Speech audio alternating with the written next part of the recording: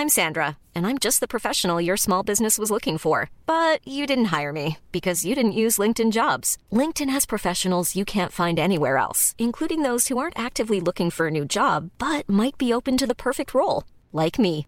In a given month, over 70% of LinkedIn users don't visit other leading job sites. So if you're not looking on LinkedIn, you'll miss out on great candidates like Sandra. Start hiring professionals like a professional. Post your free job on linkedin.com/people today.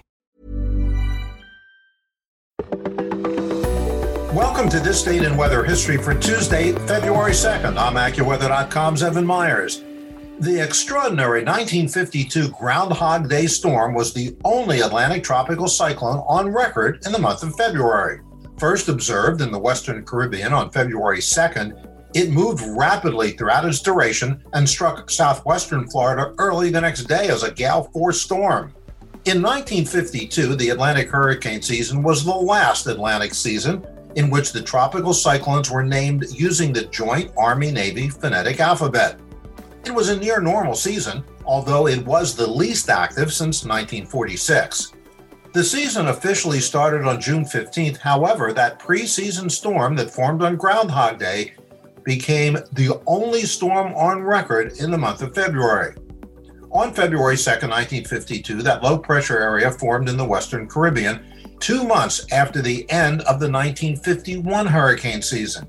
It moved quickly to the north-northeast and acquired gale-force winds as it brushed the northern coast of Cuba. Early on February 3rd, the storm struck Cape Sable, Florida, and quickly crossed the state. The Miami National Weather Bureau office recorded a wind gust of 68 miles an hour during its passage.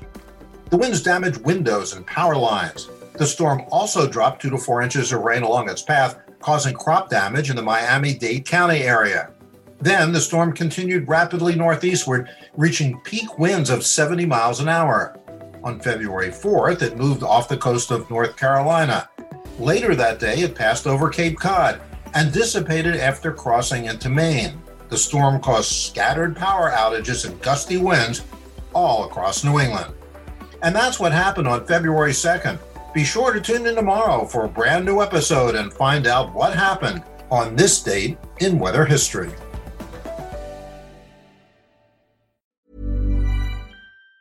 Planning for your next trip? Elevate your travel style with Quince. Quince has all the jet-setting essentials you'll want for your next getaway, like European linen, premium luggage options, buttery soft Italian leather bags, and so much more. And it's all priced at 50 to 80% less than similar brands. Plus, Quince only works with factories that use safe and ethical manufacturing practices. Pack your bags with high-quality essentials you'll be wearing for vacations to come with Quince. Go to quince.com/trip for free shipping and 365-day returns.